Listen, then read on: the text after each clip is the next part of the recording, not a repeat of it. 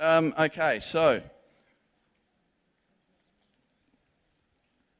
when Elijah was in his last illness, King Jehoash of Israel visited him and wept over him. My father, I see the chariots and the charioteers of Israel, he cried. Elisha told him, get a bow and some arrows. And the king did as he was told. Elisha told him, put your hand on the bow. And Elisha laid his hands on the king's hands. Then he commanded, open that eastern window. And he opened it. Then he said, shoot. So he shot an arrow. Elisha proclaimed, this is the Lord's arrow, an arrow of victory over Aram. For you will completely conquer the Arameans at Aphek. Then he said, now pick up the other arrows, strike them against the ground. So the king picked them up and struck the ground 3 times. But the man of God was angry with him. You should have struck the ground 5 or 6 times, he exclaimed. Then you would have beaten Aram until it was entirely destroyed. Now you will only be victorious 3 times.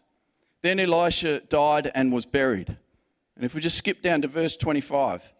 Then Jehoash, son of Jehoaz, recaptured from Ben-Hadad, son of Hazael, the towns that had been taken from Jehoash's father, Jehoahaz. Wow, there's a lot of Jehoahaz there.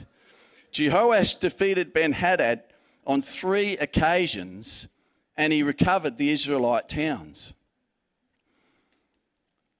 So just bow your heads with me. Father, we just pray for your word today.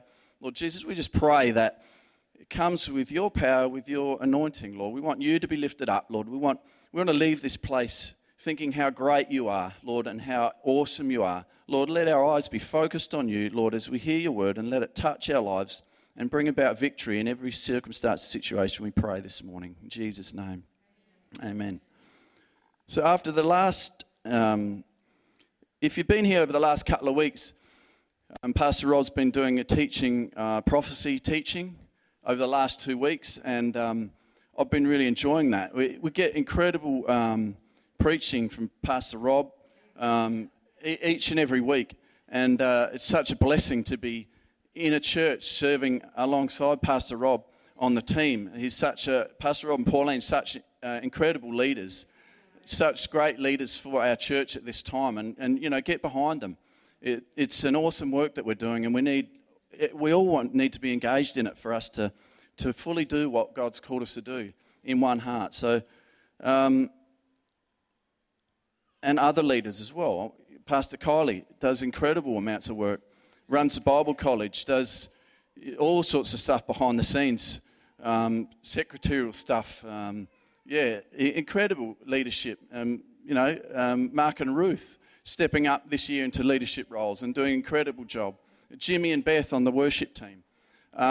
Kimberly does loads of stuff around the place. So get around those guys and encourage them and say, well done, we want to back you. Pastor Josh in youth, incredible things happening in youth this year. Growth in youth and just seeing the changes there. So it's an exciting time.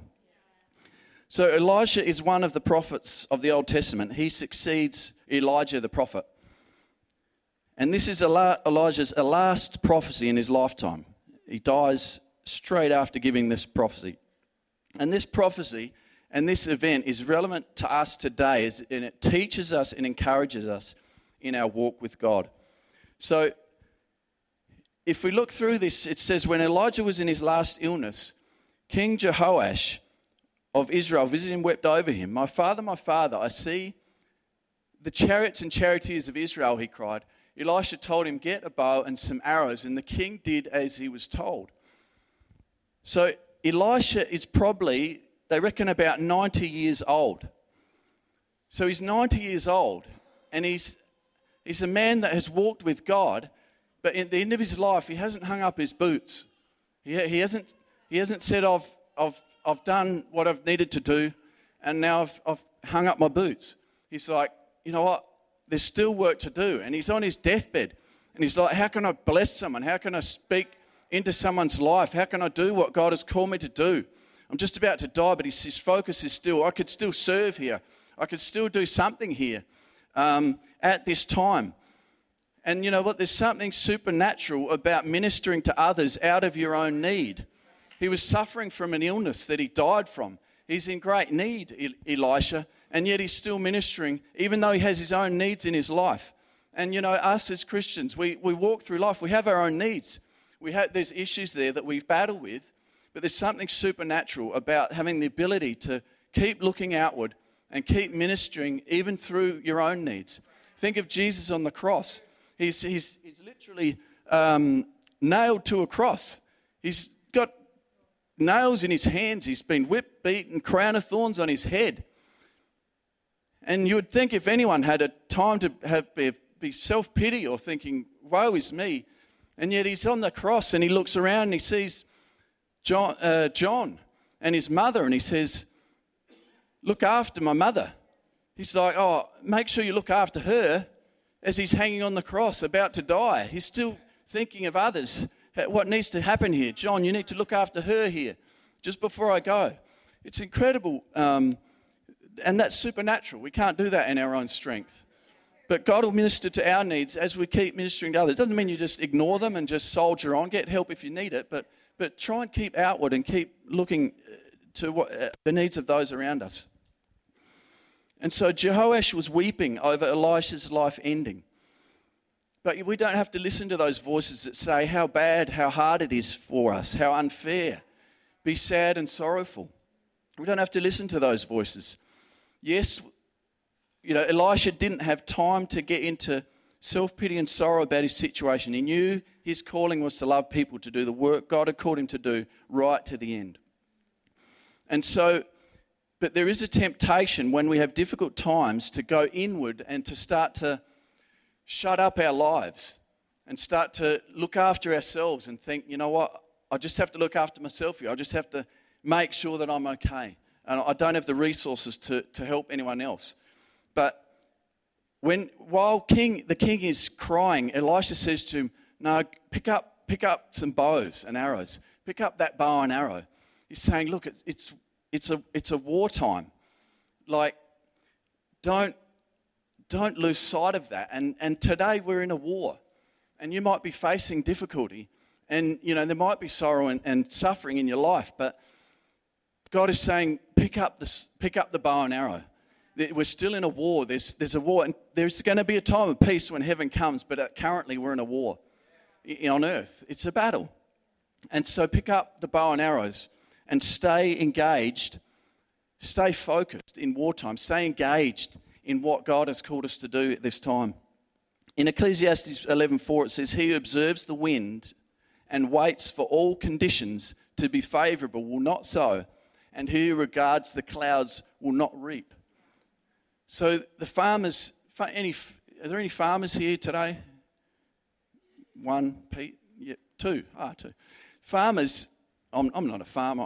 I probably don't know the first thing about farming, but I assume that there's no, if Pete was like, all right, there's got to be, I'm just waiting for this 22-degree perfect day, that all the moisture's perfectly in the ground, 100%, everything's just right, I'm feeling good, everything's right, my tractor's right, everything's perfect here, all right, now I'm going to sow.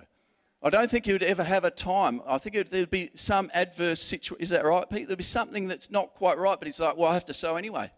I just have to sow. Otherwise, I'm not going to reap.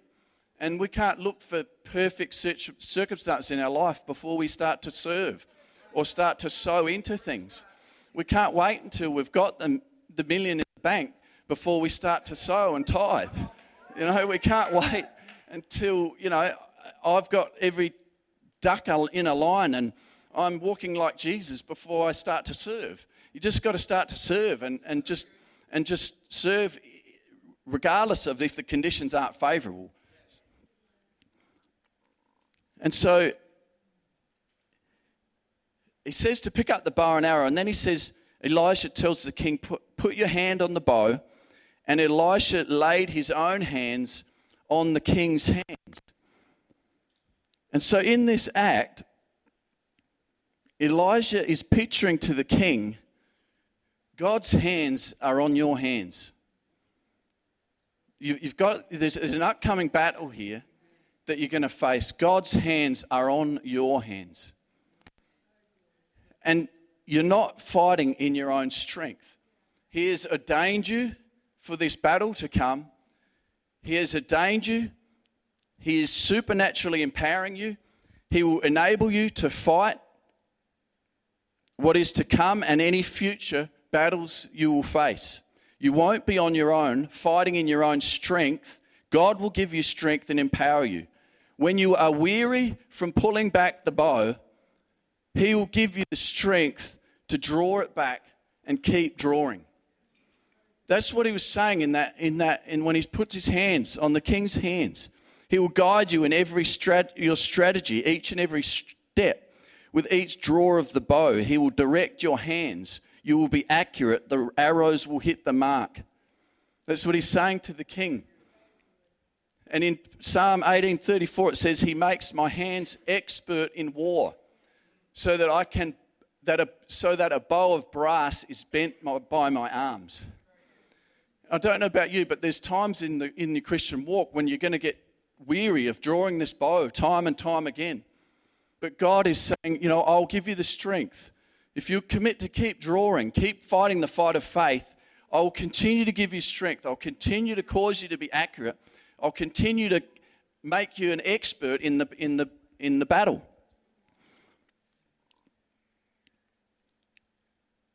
So God has placed His hands, Jesus has placed His hands on your hands.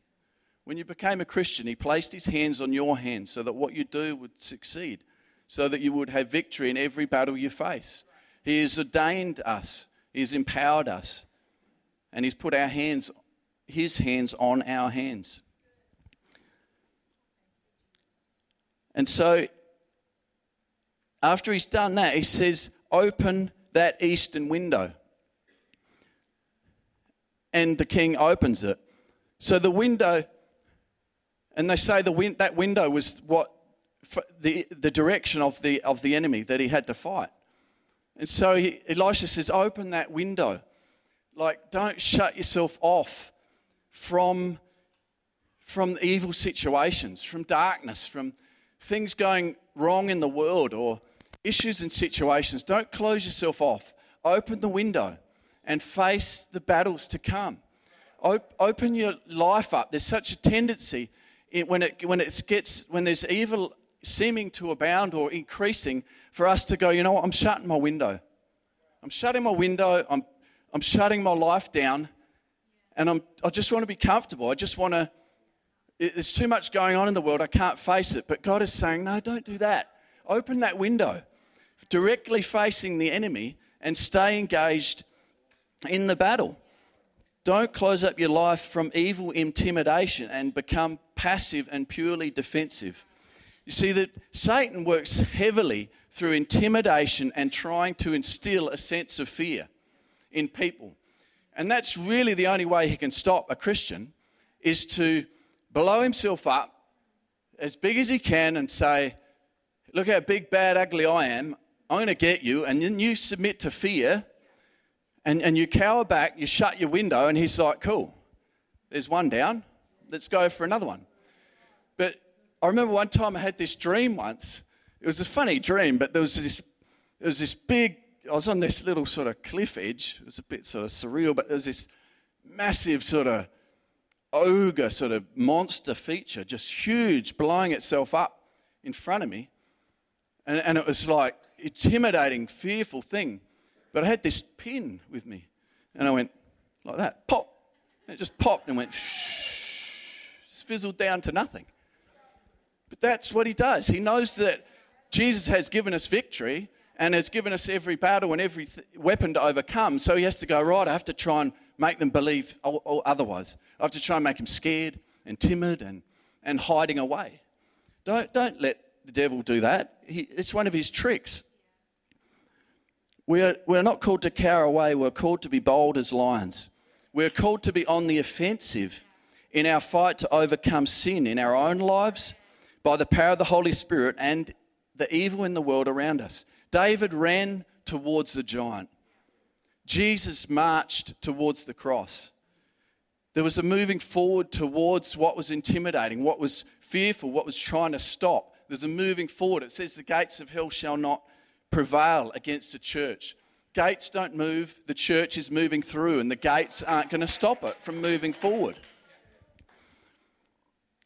It says in 2 Timothy 3, 1-4, but mark this, there will be terrible times in the last days. People will be lovers of themselves, lovers of money, boastful, proud, abusive, disobedient to parents, ungrateful, holy, without love, unforgiving, slanderous, without self-control, brutal, not lovers of the good, treacherous, rash, conceited, lovers of pleasure rather than lovers of God. Now that's the time we're in. We're in the last days. That's the time we're in. But that's not to say, oh yeah, that's what the world's like, and we just judge them and they just condemn the world. He's saying, despite that, love, go out and love people, make a difference. The Bible says to fight evil with good. Fight evil with good. We don't fight evil with evil. We're going to go out and do good and fight evil with good, no matter how much it abounds. Jesus called us to shine our light in the world around us. It's time to fight. It's time to fight evil with good, to fight with power and love and the word of God. Let's not let our love grow cold. Let it grow hotter and hotter. As it gets darker and darker, let the church shine brighter and brighter and show the way home to a loving Father. And so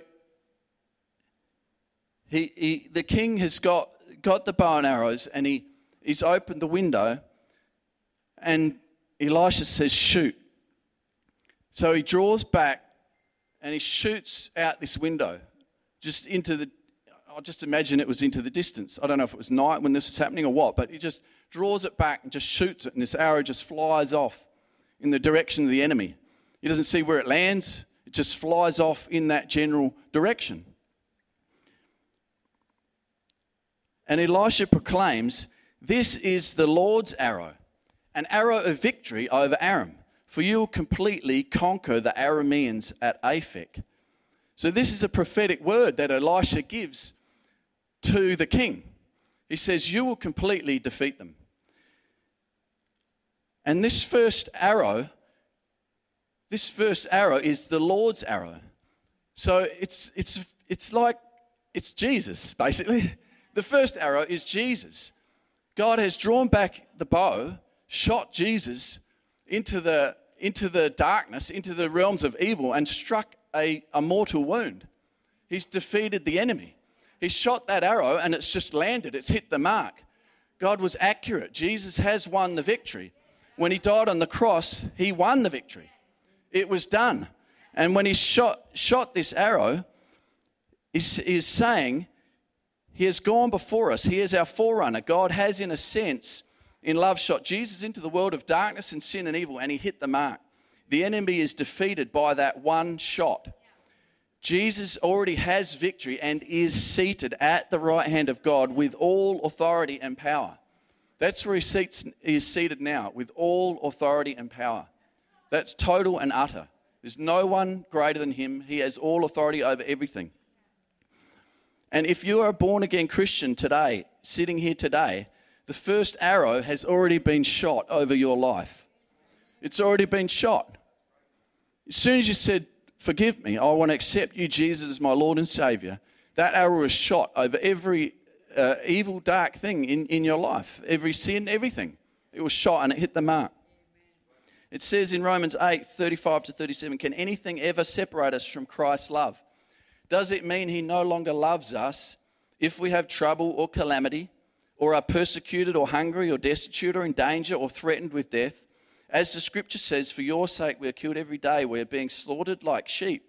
No, despite all these things, overwhelming victory is ours through Christ who loves us. So the Bible clearly says here not to have an incorrect mindset that will never have troubles in the Christian life. That to expect that we'll just have this lovely, comfortable ride to heaven on this comfortable mattress. The Bible doesn't. We sell comfortable mattresses at the bargain centre if you want one, by the way.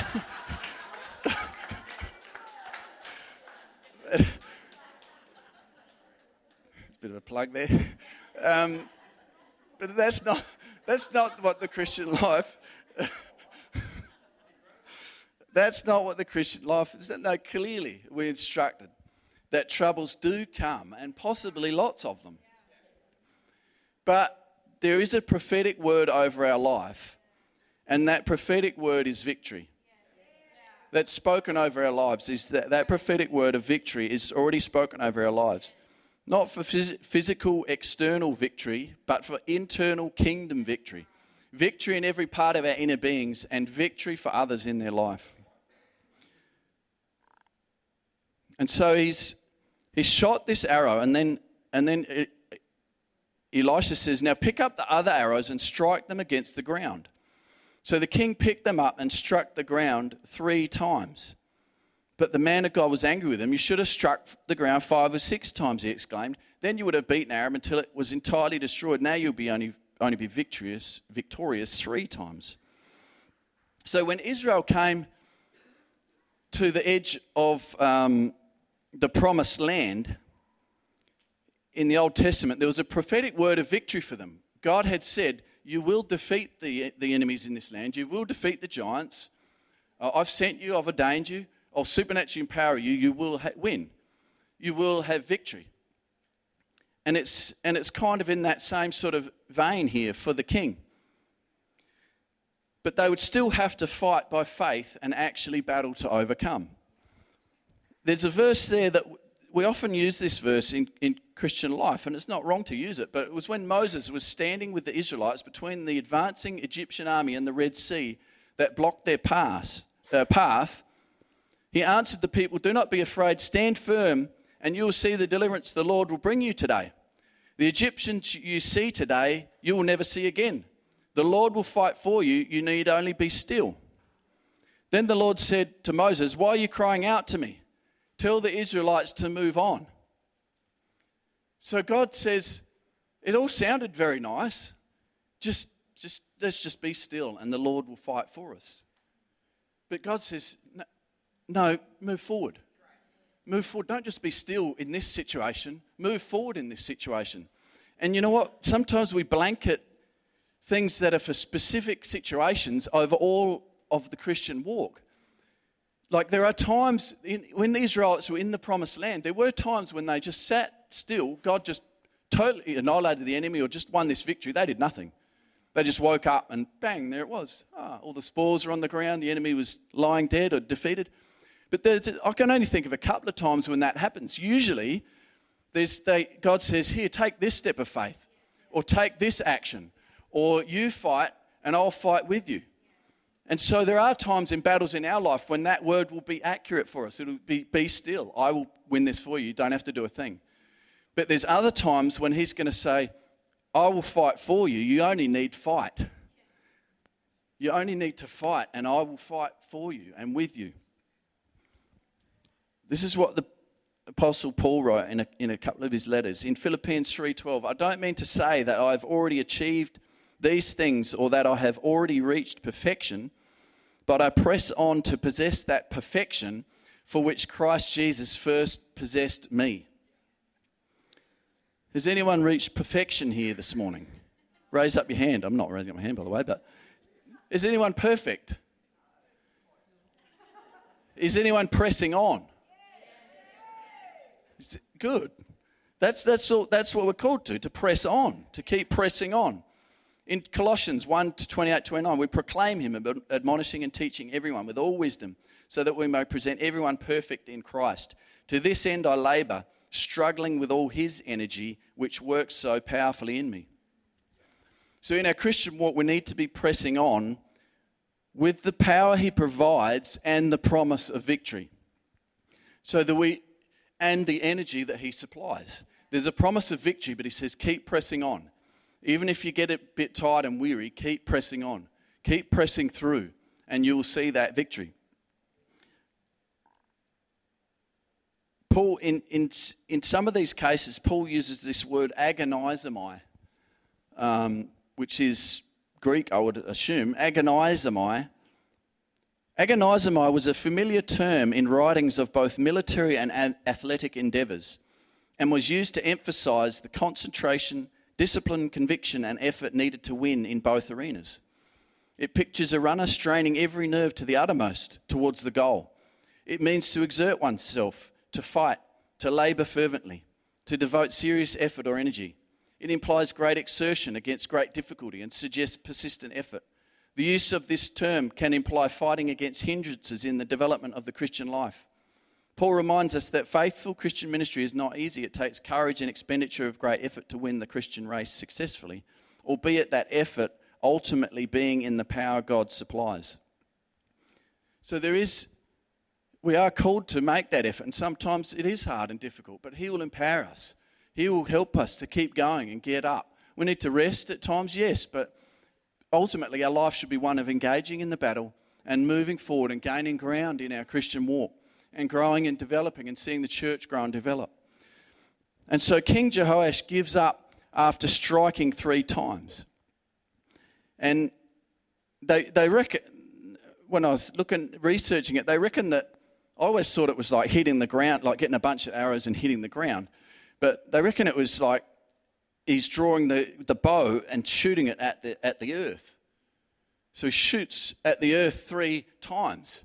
That's probably not that significant whether it's beating or shooting, but anyway, it's an interesting fact. But I reckon he's shooting the earth. He's shooting what has been cursed, what has been broken, what has been broken by sin. And he's shooting that. And he shoots it 1, 2, 3 times, and then he stops. And Elisha gets aggro at him. He's like, what are you doing? 3 times. Why don't you go 5 or 6 times? Then you would have completely won. So he's had this prophetic word, but he's not going to see it fulfilled because he only shot 3 times. He could have, but he stopped. And so it's not going to see it fulfilled. And Elijah gets angry. And he gets angry. You see in the Old Testament, when God gets angry sometimes, it's because through the Old Testament, He's trying to paint this picture of Jesus in all these situations. He's trying to paint this picture of Jesus. Like when the manna comes down from heaven, and they're like complaining, oh, manna again. Oh, why are we, and God gets angry. And I think, well, that's probably fair enough. Like, imagine if you had to eat porridge, breakfast, lunch, dinner for 40 years. Like in the natural, you'd think, yeah, well, fair enough. They got a bit fed up with the porridge, but that wasn't the point because the manna represented Jesus, and so they were effectively saying Jesus isn't enough for us. He doesn't fulfill us enough. We need something extra. We need something different. And when Moses is striking the rock, he strikes it once, and then God says, speak to it the second time, and Moses gets angry and just strikes it again. And God's like, no, that wasn't the picture I was trying to create. Like Jesus was killed once for mankind. He was struck once for the sins of man. He doesn't have to go again. He doesn't have to be struck again for the water to flow. And so there's another time like that when God is trying to show this picture that Jesus has won the victory, and so you keep going. Keep going until you get that victory. He's given you victory in every area. Total and complete victory is yours, so don't stop halfway. Don't stop halfway. God has won that victory. Don't fall into unbelief. God doesn't want us to settle for anything less than what He has won for us. He doesn't want us to settle for anything less than complete overcoming in our life. That's what the Bible talks about. It doesn't talk about partial overcoming or a little bit here and there, or you might get a bit of help with that sin or that issue, but not fully. You'll be able to manage it, but it won't fully go away. That's not what the Bible says. He says, no, you will have victory over those areas that you struggle in. You will have full victory and complete victory. And that's the picture that he was trying to create here about Jesus. That's what Jesus does. And so don't lose faith in the victory that Christ has already won for you.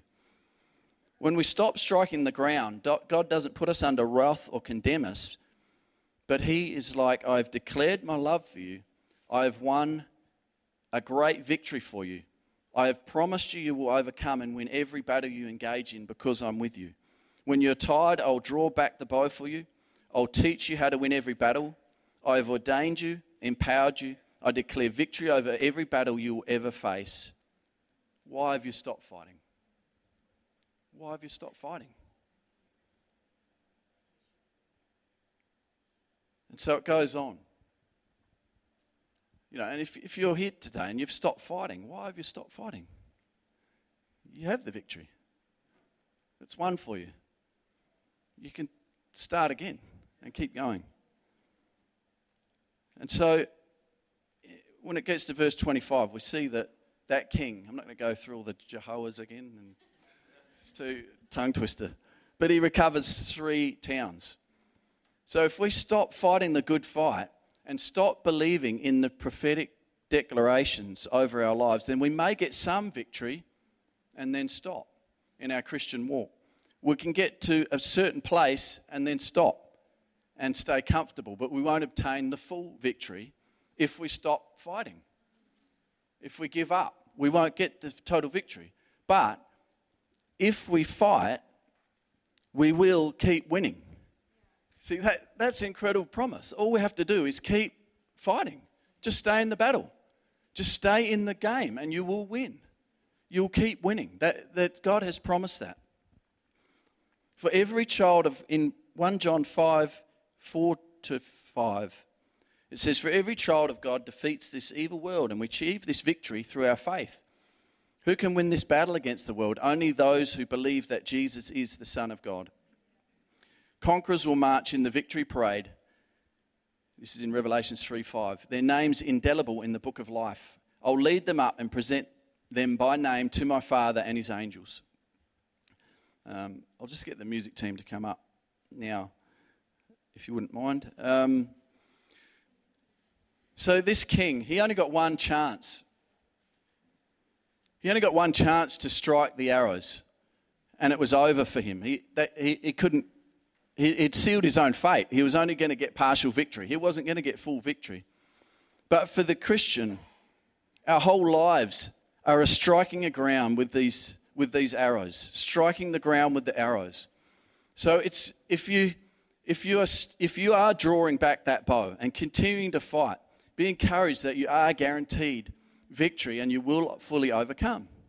You will fully overcome. But if you have stopped today, you recognise that, I got to a point and I just stopped drawing the bow. I was tired. I just disengaged. I just thought, it's enough. Life's not too bad. It's not too bad. I've gained some ground. I'm a bit better now, so I'll just leave it there now. Well, don't settle for that. Jesus is calling to you today to say, pick up those bow and arrow again. Pick it up again. Open that window again. Open it wide open. Think about what I've declared over your life. That arrow shot for you, what Jesus has done for you. Consider that and pick up those arrows again and start shooting again. Start shooting that ground again. And you're going to start continue to moving forward again in your life. That's what he